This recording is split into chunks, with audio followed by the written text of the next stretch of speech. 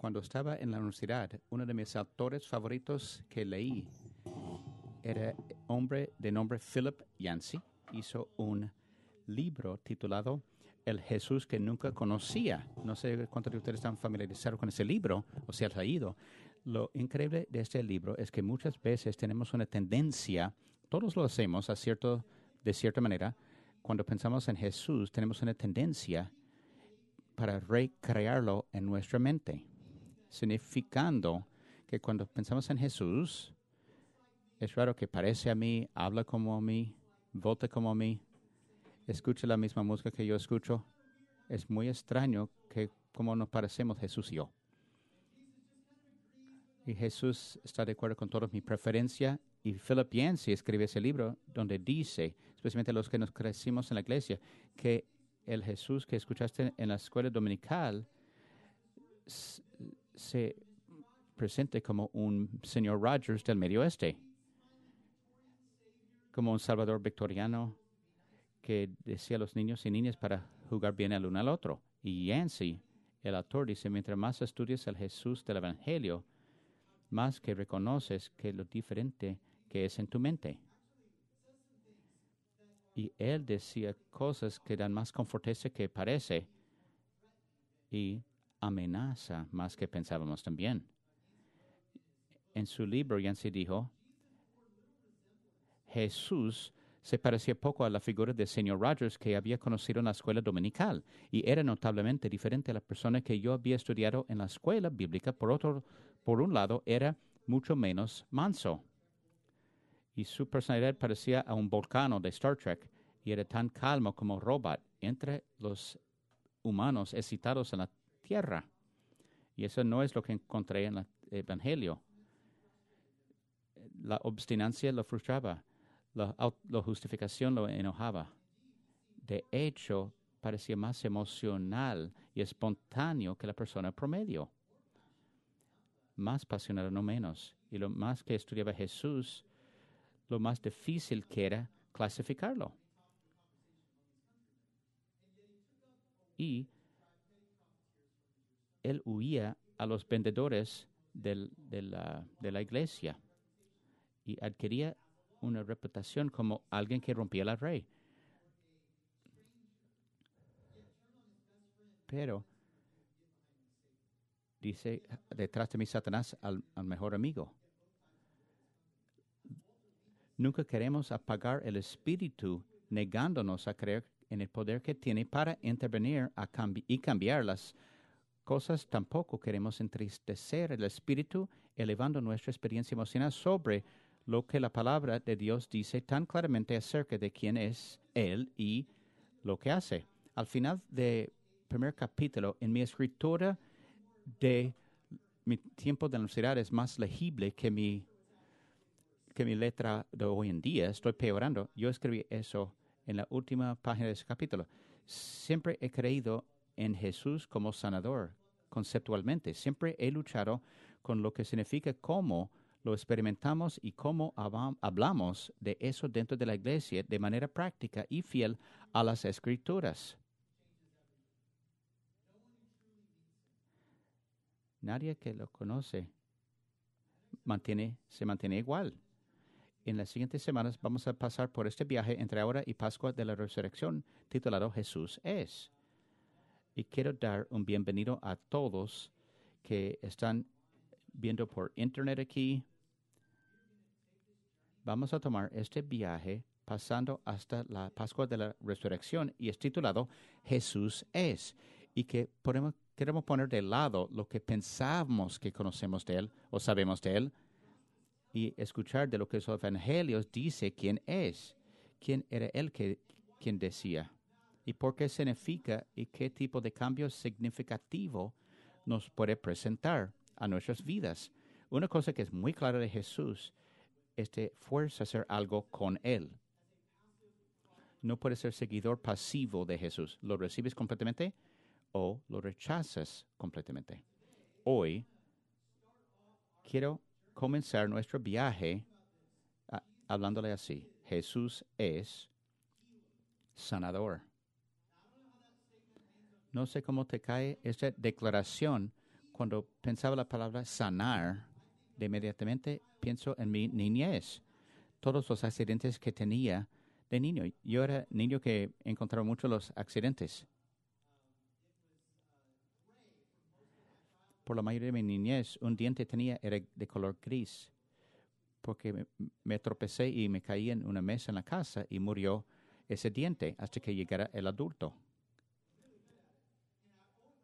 Y cuando pienso en la palabra sanar, pienso de raspar mi rodilla y lo que sucede, mi mamá le ponía medicina y dolía el proceso de sanación. Y después saqué el cascarón y después sangró más. Y la piel después del cascarón se puso rosado y fresco y por fin empezó a sanarse. Y después quedó cicatriz. Para mí sanación era un proceso.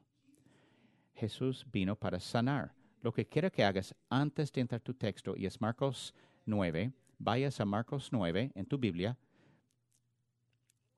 Lo que quiero pedirte de donde estás viendo y tomando apuntes, si tienes un estudio frente a ti, una libreta, quiero que tomes unos segundos. Esta pregunta es para ti, no la persona detrás de ti, a tu lado o con quien viniste.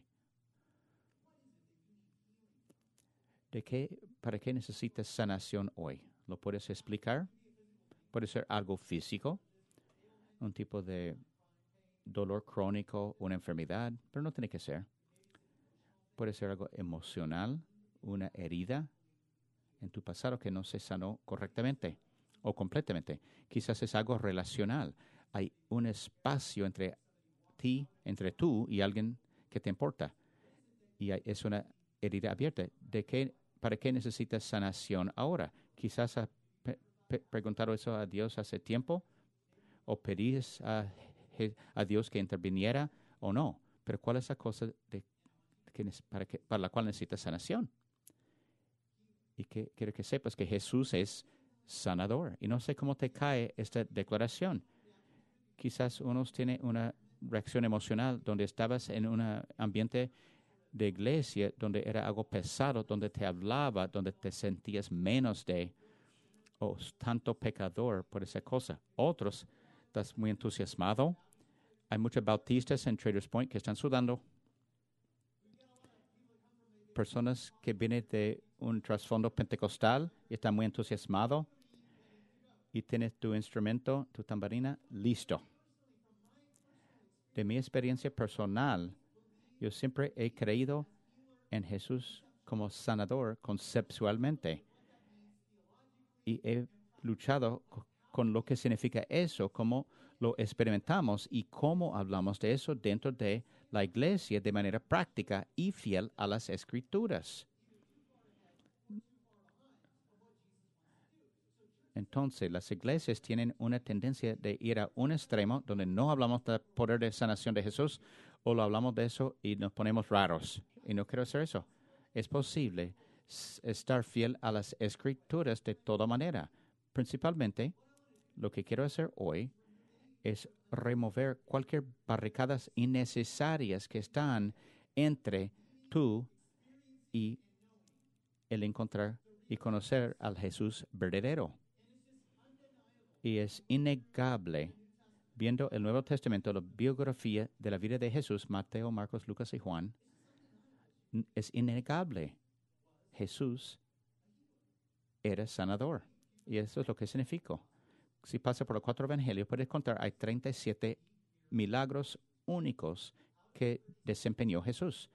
Y de los 37, 28 son milagros de sanación.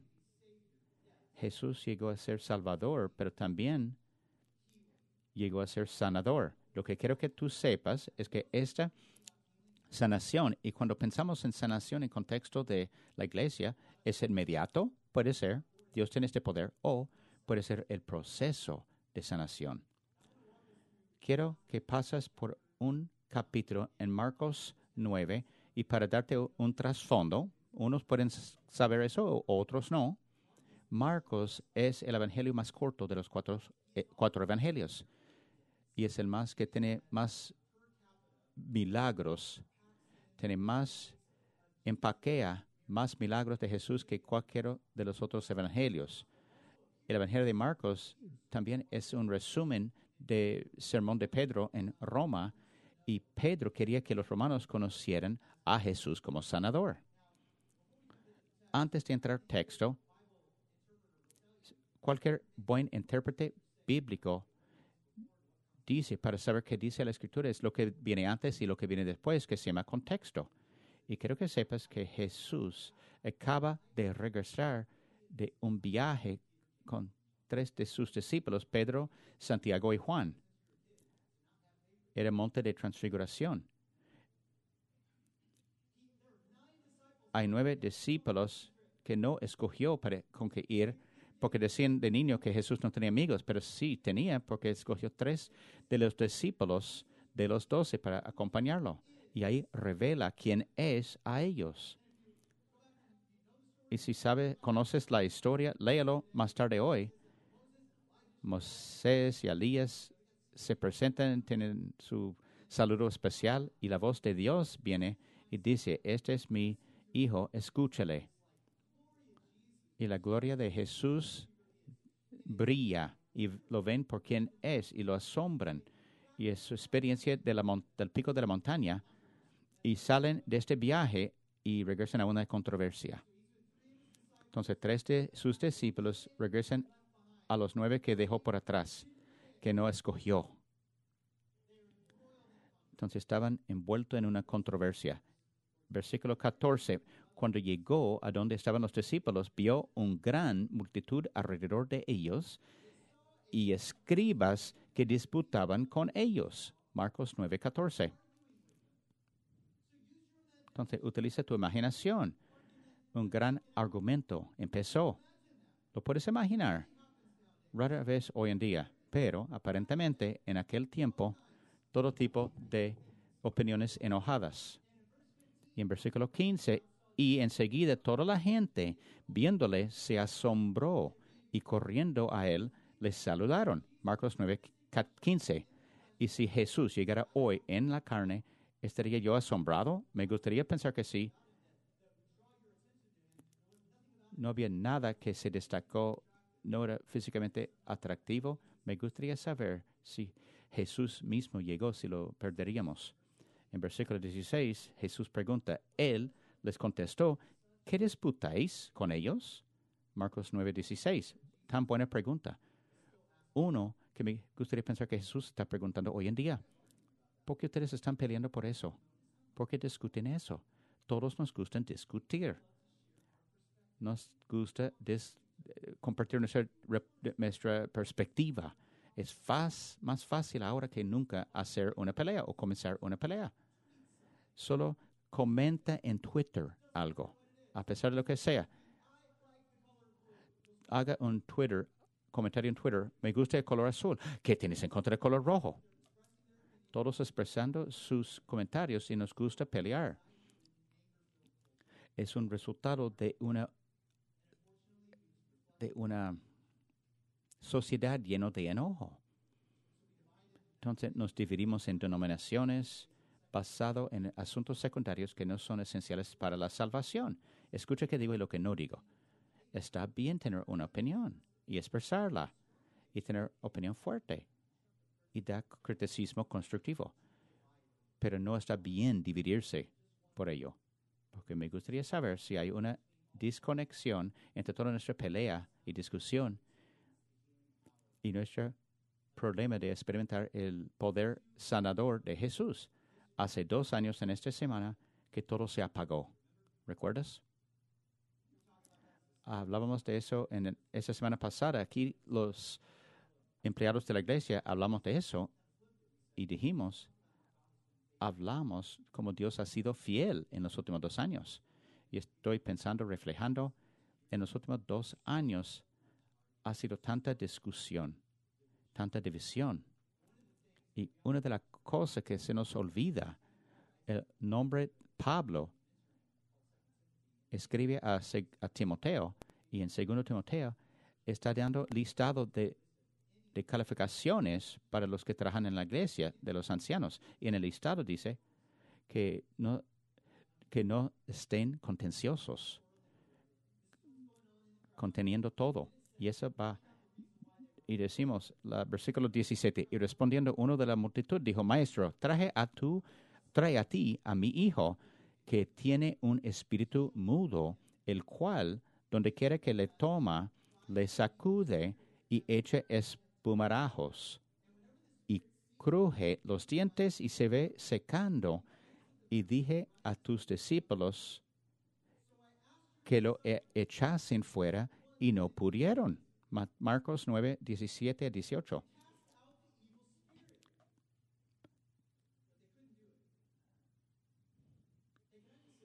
Te puedo decir hoy, si no oras, vas a comenzar cuando llegues a ser padre o madre. Depende del niño o la niña, pero en parte, esta realización te golpea en el rostro de que no sabes qué haces. Tenemos 50 horas de practicar en carro para manejar auto y no hay ninguna prueba para ser padre o madre. No, aquí está tu niño o niña. No está calificado. Y horas de nuevo cuando llegan a ser adolescentes. Oración diferente. Y tú dices, no sé qué estoy haciendo. Y hay varias razones por eso, pero en gran parte que hay una realización, si no has dado cuenta aún, que hay un enemigo real que odia a tus niños. Y no es bueno decir ni escuchar, pero es cierto. Dicen, no tengo niños. Entonces, ore para tus sobrinos o sobrinas. O la persona que conoce que tiene niños o los nietos. Escucha. Ahora, es más difícil que nunca crecerse en este mundo. Y los últimos 2 años lo han contribuido de manera exponencial. Y los problemas en la sociedad han incrementado. Nunca quiero espiritualizar asuntos reales que requieren medicamentos. Tampoco quiero no darle suficiente poder espiritual. Perdemos el hecho. Hay cosas químicas también. Hay un enemigo real detrás del escenario que está atacando a tus niños. Eso es lo que está pasando en este pasaje. El hombre llega a Jesús, dice, lleve mi niño a la iglesia y no funcionó. No lo pudieron sanar. Quita niños de la ecuación. Quizás tú tienes algo que para el cual viniste a la iglesia. Y dice, no funcionó. Pedí a Dios que lo cambiara y que lo sanó o corrigió y no hizo. Oré que cambiara cosas, no cambiaron. Lo rogué sanar a alguien que conozco y no fueron sanados. ¿Y qué pasó?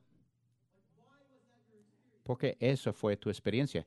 Y quizás aquí es donde alguien que tenía buenas intenciones, pero te dijo algo en tu pasado que te chocó, te hicieron sentir menos de, o que hay pecado no confesado en tu vida y bloquea que Dios trabaja en tu vida, o que no faltas fe.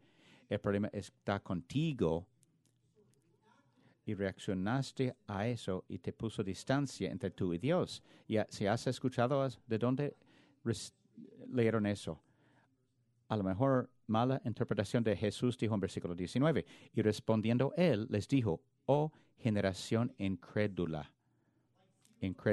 cero fe. Marcos 9, 19. La fe está conectado con tu enfoque. ¿En qué estás viendo? ¿En qué estás confiando? Y a todos nosotros es algo, aunque es tú mismo. Ese surge una suficiente o una pregunta interesante. ¿Cuánto fe tienes que tener para llegar a Jesús? Él dijo, Jesús, solo necesitas la fe de una semilla de mostaza. Es súper, súper pequeña. De todas las cosas que pudiera mencionar. No tienes fe de una toronja, la fe de una semilla de manzana. No, semilla de mostaza, porque es una de las semillas más pequeñas que haya. Que no tienes que tener mucha fe. ¿Quién o qué estás viendo? Y luego Jesús pregunta esas 2 preguntas y es abrupto. Dice, ¿hasta cuándo he de estar con vosotros? ¿Hasta cuándo os he de soportar? Mateo 17, 17. ¿Cuánto drama tenemos que llevar para que Jesús nos mire y dice, no puedo? No puedo trabajar contigo hoy. No es algo que esperas del señor Rogers del Medio Oeste que dijera. Pero luego dice, tráedmelo, dice Marcos 9:19. Y se lo trajeron, y cuando el espíritu vio a Jesús, sacudió con violencia al muchacho. Satanás no te va a dejar tan fácilmente. Quien cayendo en la tierra se revolcaba echando espumarajos. Marcos 9:20. Es algo extraño de las películas de exorcista. Pero es fácil despedirlo diciendo que no es real. Él dijo el espíritu malvado, no el Espíritu Santo, pero un espíritu malo. A pesar de lo que crees en Dios, fuiste hecho por Dios en su imagen. Tú reflejas la imagen de tu Creador, aunque crees. Y es por eso se llama imagio Dei en griego. A pesar de cómo creen o votan, todos merecen respeto y amor porque fueron hechos en la imagen de su Creador. Y tenemos un enemigo. La batalla no está con ellos, no está con ellos, no son los enemigos. Tenemos un enemigo detrás del escenario que odia a Dios, odia su creación y dice, tú eres el mago Dei, eres la cima de su creación. Y todo lo que nombramos pecado y lo que Dios nos aconseja es un enemigo que quiere romper la imagen de Dios en nosotros. Luego, tú eres un contenedor. Tú eres un contenedor y fuiste hecho para contener el Espíritu Santo o Espíritu no santo. Y hay un Espíritu no santo y son muy reales. Y por eso prestas atención a lo que lees y escuchas, porque eres un contenedor, un vehículo listo para llenarse. Jesús hace buena pregunta en versículo 21. Le preguntó Jesús al Padre, ¿cuánto tiempo hace que le sucede eso? Y él le dijo, el Padre responde, por lágrimas, dijo, desde niño. Marcos 9:21. El Espíritu lo tire en agua o fuego intentando matarlo. Quiero parar aquí. Leí este pasaje muchas veces, pero emocionalmente me cae cuando pienso en mis propios niños. Si yo soy este hombre y hay un espíritu tirando mi hijo o hija en agua o fuego, qué emocional me haría. Y quizás no es algo literalmente. Me gustaría saber de la epidemia que estoy viendo ahora en salud mental y ansiedad. Puedo decir eso a todos los jóvenes escuchando eso ahora. Tienes un amigo real que quiere destruirte. Por eso es tan importante con qué llenas tu cabeza y de qué piensas y a quién escuchas. Presta atención de quién es el enemigo verdadero. Porque cuando eres más vulnerable es cuando tú piensas que no tienes un enemigo. ¿Has visto ese programas de naturaleza? Ayer estaba viendo un programa de naturaleza, no sé, está el torneo de básquet universitario. A lo mejor estaba buscando otro juego y estaba viendo un programa de la naturaleza porque era un búho. Me espantan los búhos. ¿Alguien está conmigo? Son bellos. Son pájaros, pero se palpitan de lado. Ese es extraño. Y estaba cazando. Y tiene su ojo en un animal en la nieve. Y el animal no tenía ninguna idea. Era el más vulnerable cuando no sabía. ¿Has visto esos programas donde el buscado se escapa porque sabía que alguien no estaba cazando?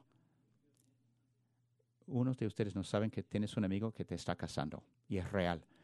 Y quiero que sepas que hay una razón porque pensamientos oscuros han entrado a tu mente y razón porque estás lleno de enojo y razón porque este pensamiento de tú terminar tu vida ha entrado a tu mente porque tienes un enemigo real que quiere destruir lo que Dios creó.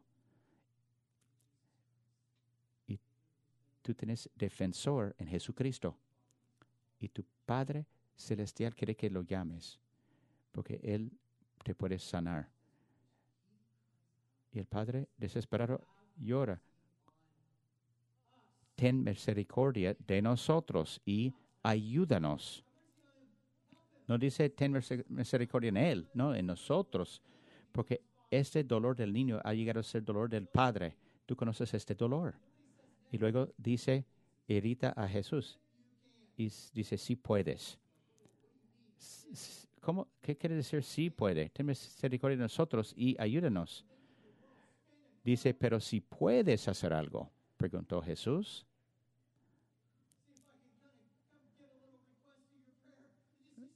Y eso irrita a Jesús. ¿Cómo sí puedo? Y muchas veces llegamos a Jesús no como primera prioridad, pero el último esfuerzo. Santa María ha hecho todo lo que podía, nada funciona. Voy a tirar unas oraciones al hombre arriba a ver si él puede funcionar. Y es ofendido por eso. Quiero decir eso en amor, pero directamente. A veces he sentido ese sentimiento dentro de la iglesia, los que nosotros estamos en la iglesia por mucho tiempo, que tienen mucho trasfondo de la iglesia o problemas, quizás problemas con salud mental o ansiedad, y me dicen, pastor, no me digas orar así. Y entiendo. Por favor, te escucho. Es una experiencia de que alguien que sobre espiritualizó un asunto para ti. Y te digo de manera amorosa, no subestimes el poder de la oración, que hay un Dios de amor que quiere que lo llame. Le gusta escuchar de sus niños. Hay poder en la oración. Y Jesús responde, si puedes creer al que cree todo lo que es posible, a todo le es posible. Marcos 9:23.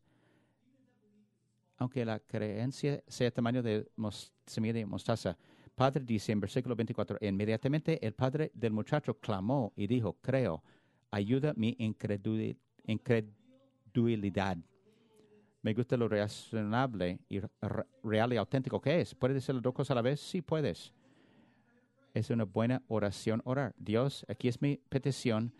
Creo que lo puedes hacer, pero ayúdame con mi incredulidad.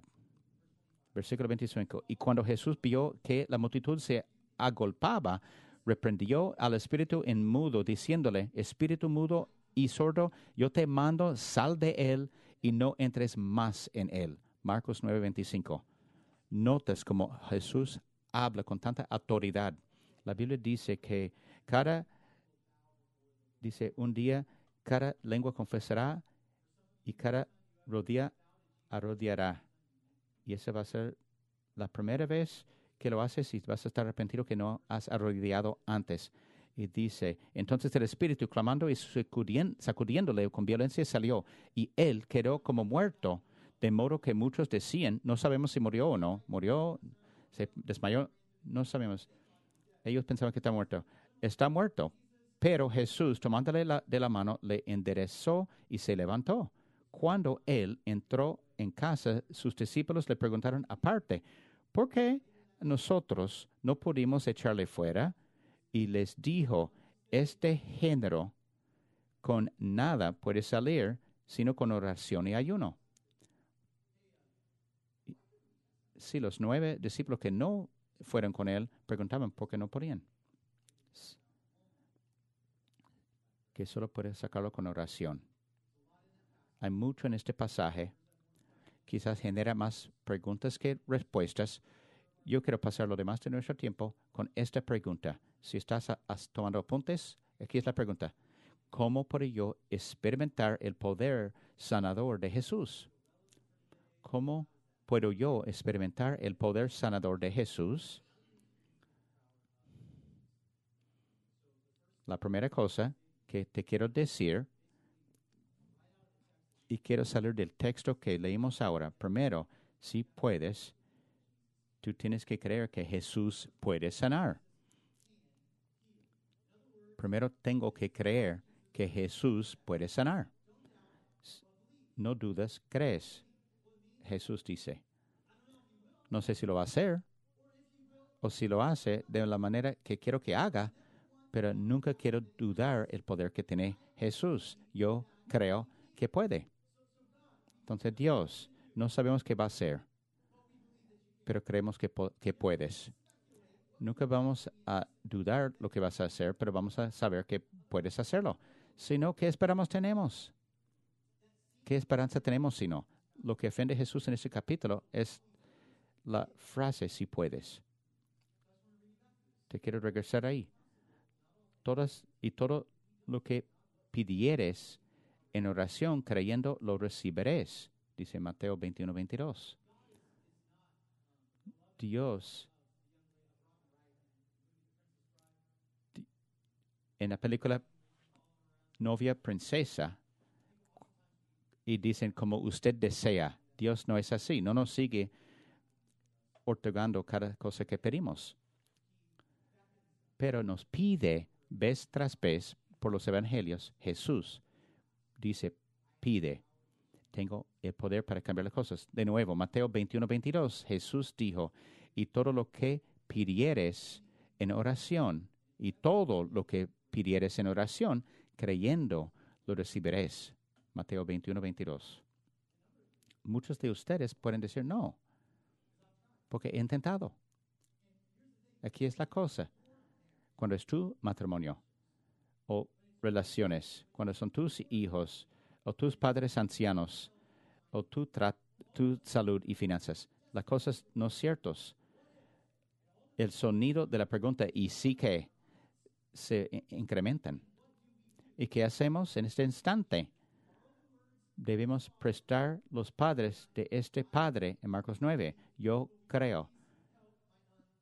Pero ayúdame con mi incredulidad. La fe no garantiza un milagro, pero una falta de fe garantiza que no lo obtendrás. Y no digo nada ahí que Jesús nos dijo en el texto. No decimos a Dios qué hacer. Pero Jesús dice, haga conocido tus peticiones y confía en Él, aunque no lo entiendes. Me gusta el evangelio, lo que dice en Daniel 3, cuando dice que lo va a poner en el horno a Daniel y sus amigos. Y cómo responde. Y él dice, ok, hazlo, porque creemos que Dios nos va a entregar. Lo que ellos dicen luego es tan fuerte, tan audaz, y aunque no lo hace, no te vamos a rodear. Yo quiero ese tipo de fe que tenía Daniel y sus amigos. Quiero ser parte de una iglesia que decía, estamos tan audaces, creemos que Dios lo va a hacer, aunque no vamos a bajarnos. No tienes garantizado un milagro, lo que tienes garantizado es su presencia, y este es su milagro, y la presencia de Jesús sana. Primer paso, ¿cómo puedo experimentar el poder sanador de Jesús hoy? Tengo que preguntar. Parece tan fácil. ¿Cuántos de ustedes han perdido algo porque no preguntaste?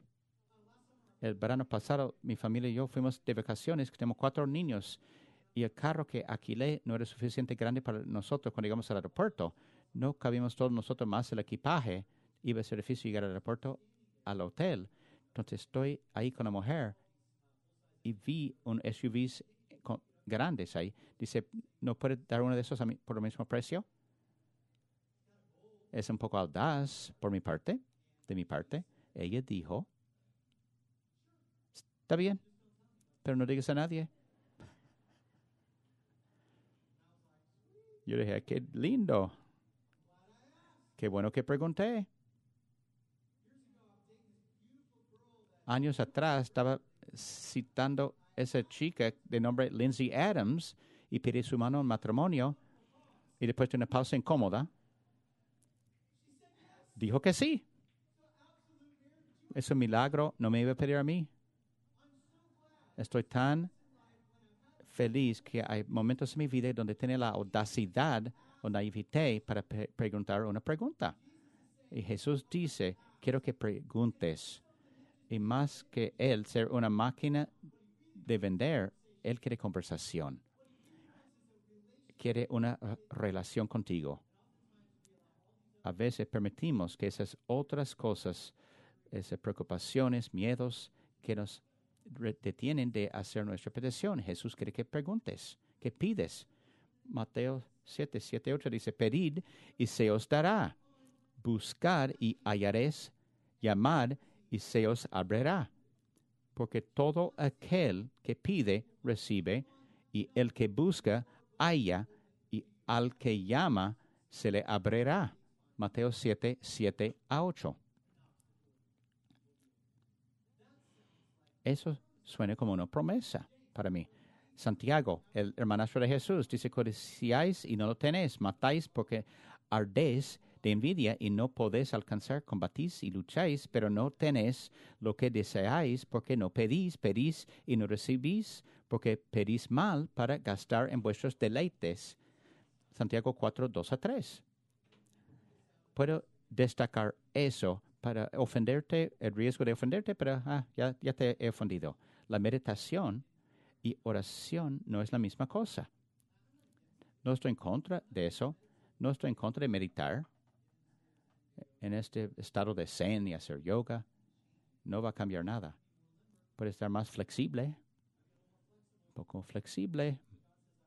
Pero Dios dice, quiero que preguntes, que pides, quiere que verbalizas tus preocupaciones que están en tus corazones. Él no está en el negocio de hacer milagros que no están pedidos o solicitados, reflejando en los últimos 2 años de la pandemia y pensando lo fiel que ha sido Dios. Y yo sentí muy convicto en esta semana, porque reflejando en los últimos años, y honestamente estoy un poco apenado de cuánto me preocupé y estrategicé y lo menos que oré y pedí a Dios. Y en los últimos 2 años, ¿cuántos de nosotros perdimos milagros que Dios quería otorgar porque no pedimos? Y unos pueden rechazar. ¿Y lo haría eso Dios? No sabemos. Dice Santiago, no tienes por qué no preguntas. Y Él no otorga oraciones que no oramos. Dice, unos en la iglesia por mucho tiempo dicen, Él sabe que voy a pedir antes de preguntarle.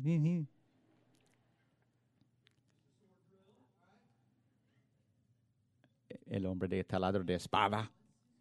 Él quiere que sus niños que piden. Piénsalo por un momento. Dios quiere escuchar de ti. Hablé de las argumentaciones y peleas ahora en el mundo. Las cosas que han más enojado que nunca. No requiere mucho. Vemos en las reuniones de escolares, en el internet, en tráfico, vemos enojo. ¿Cuál es el raíz de ese enojo? Si pones a alguien en una esquina y pregunta, ¿por qué estás enojado? No siento visto o escuchado. Y quiero saber ahora, si tú te sientes así, no parece visto por tu esposo o esposa, o escuchado por tu jefe, o visto por tu gobierno, hay un Dios ahora en los cielos que quiere escuchar de ti. Y dice, quiere escuchar de mis niños. El libro de Hebreos dice, acerquémonos pues confiadamente al trono de la gracia. No me tiene que llamar. Yo puedo interrumpir cualquier reunión. Si mi teléfono vibra y es uno de mis hijos, no importa con quién estoy hablando, voy a parar la conversación y contestar el teléfono cuando llaman mis niños, porque quiero escuchar de ellos. La tercera cosa, creo que Jesús hay que confiar que siempre me responderá. Entonces confía en que Jesús siempre me responderá.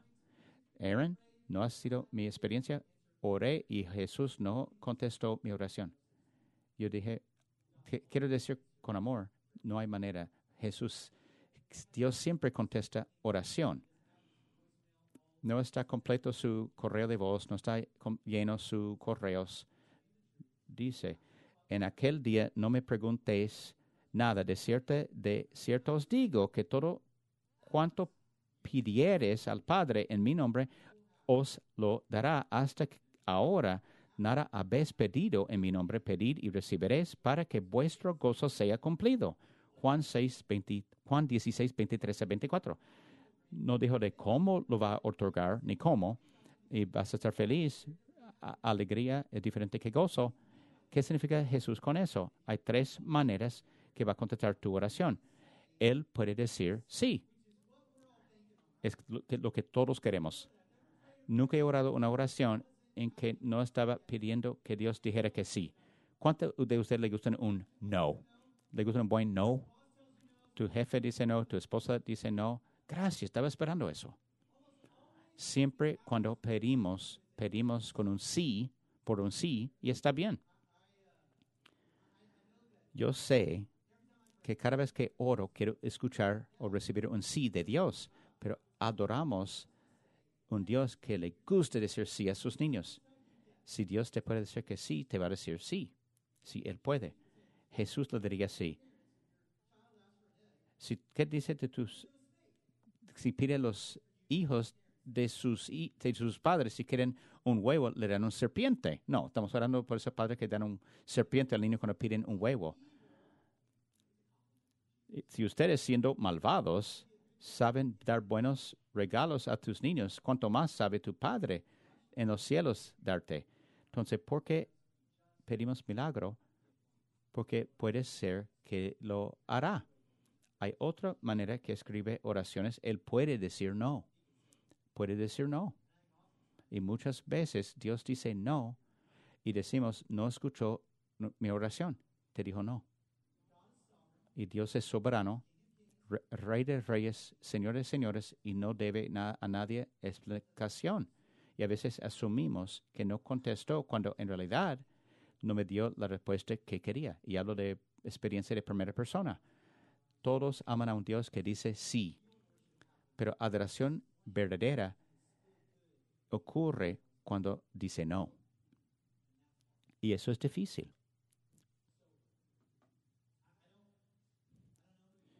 No sé quién quieres que tú pienses quién eres. No te debe nada, tú no eres Pablo.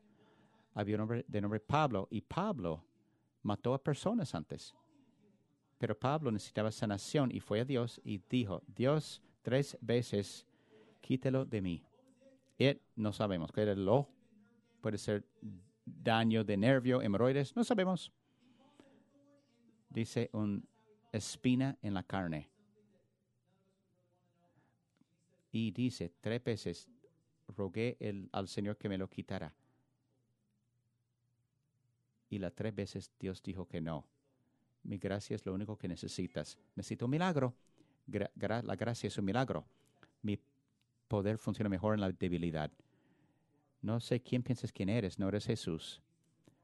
Jesús en el jardín antes de su crucifixión pidió a Dios que le quitara la cruz. Y Dios dijo no.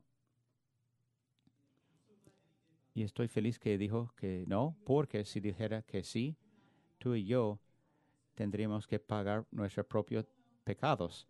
Si puede decir no a Pablo y no a Jesús, ¿por qué no puede decir no a mí o a ti? La última cosa, Él puede decir espera. Él puede decir espera. No sabemos qué Dios quiere hacer y estamos impacientes, inquietos por el milagro pequeño y el milagro más grande es al otro lado de la espera, pero no nos gusta esperar. Y muchos de nosotros tenemos mucho tiempo esperando. Quizás estabas orando por tus niños crecidos que regresara a Dios. Lo crecías o creaste en la iglesia y horas, y cuando quieres tener conversación y caen oídos sordos. Sigues orando, no te rindes y quizás tus oraciones pueden sobrevivir tu vida física. Entonces el milagro más grande puede venir del otro lado de tu espera. No sabe qué Dios está haciendo en la vida de esta persona. Una de mis conversaciones favoritas en la Biblia ocurrió en Daniel 10, cuando Daniel ora y por fin se presenta el ángel y falta aliento. Dice, no temes, Daniel, porque desde el primer día que dispusiste tu corazón a entender y a humillarte en la presencia de tu Dios, fueron oídas tus palabras, y a causa de tus palabras yo he venido, mas el príncipe del reino de Persia se me opuso durante 21 días. Pero he aquí Miguel, uno de los principales príncipes vino para ayudarme y quedé ahí con los reyes de Persia. Daniel 10, 12 a 13. No nos gusta filas, esperar, pero Salmos 27 dice, esfuérzate y aliéntese tu corazón si espera a Jehová. Salmos 27, 14. Mi esposa y yo nos gusta comer en los restaurantes de finca a mesa. Y hay diferencia entre ese tipo de restaurante y una cadena. La diferencia es que tiene que esperar más tiempo, principalmente porque está comiendo comida auténtica.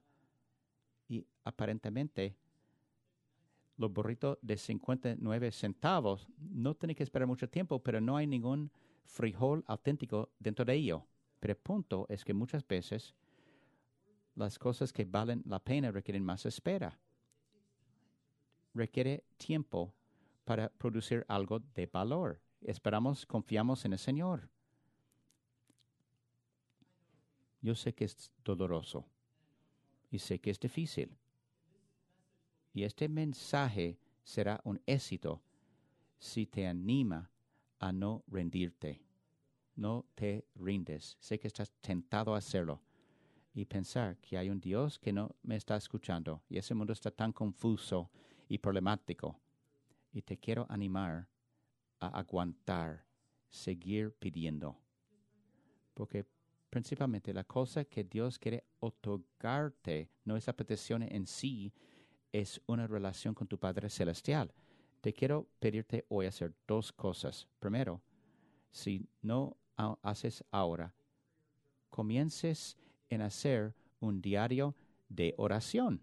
Lo que significa es cada vez que hay una preocupación, algo que te enoja, algo que te impacta, escríbelo. Es una petición que haces a Dios y lo pones con fecha. Y periódicamente lees en el pasado y la cosa que estabas preocupado se resuelve, que hay una respuesta a esa petición o oración, escribe el resultado de la oración y pones fecha. Tenemos una tendencia para recordar las cosas que no recibimos. Eso se destaca en nuestras mentes, pero a veces me gustaría pensar en cuántas instancias o cuántos momentos que, sí, Dios sí contestó esta oración, pero se te olvidó o no era la respuesta que querías. Entonces mantengas un diario de oración entre ahora y la Pascua o ahora final del año para ver lo fiel es Dios. La segunda cosa, no puedo predicar un sermón del poder sanador sin ofrecerte oportunidad para sanarte. Estoy siendo fiel al texto de lo que pasamos ahora. Entonces hoy, lo que es esa cosa que te pregunté de que necesitas sanación físico, emocional, espiritual, mental, relacional, puede ser una herida abierta que no se está sanando. Has hecho todo, pero hoy venga y haga conocido tu petición a tu Padre Celestial. Tendríamos a consejeros de oración aquí frente a la plataforma en las paredes. Si estás en una iglesia, hay pastores ahí que te darán instrucciones. En la primera sermón de ese día estaban llenas las filas. Dice, mi nombre es Sara y estoy peleando con el cáncer. Mi nombre es Tom. Necesitamos oración para nuestro hijo adulto porque necesita oración. Una mujer dijo, mi hijo, estamos teniendo tantos problemas con entrenarlo porque sigue haciendo caca en sus pantalones. Me siento tonto preguntándole, pero es algo real, no es tonta. Y oramos sobre eso. Fue una oración increíble orar. Entonces, ¿y tú?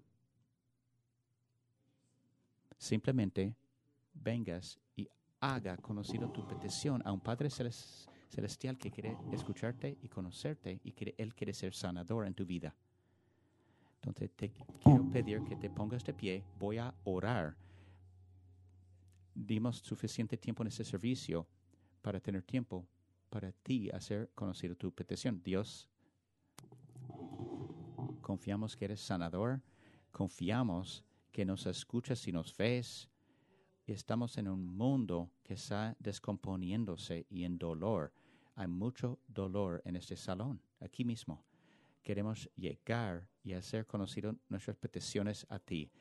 Salud mental, ansiedad, cáncer, divorcio, relaciones, miedo. Venimos, Dios. Queremos pedir que seas sanador en nuestras vidas. Sabemos que puedes y queremos pedirlo y confiamos que vas a responder. Y aunque no respondas de la manera que quiere que responda, te arrodillamos delante de ti. Eres Rey de Reyes y Señor de Señores. Lo pedimos en el nombre de Jesús y todos dijo amén. Vengas.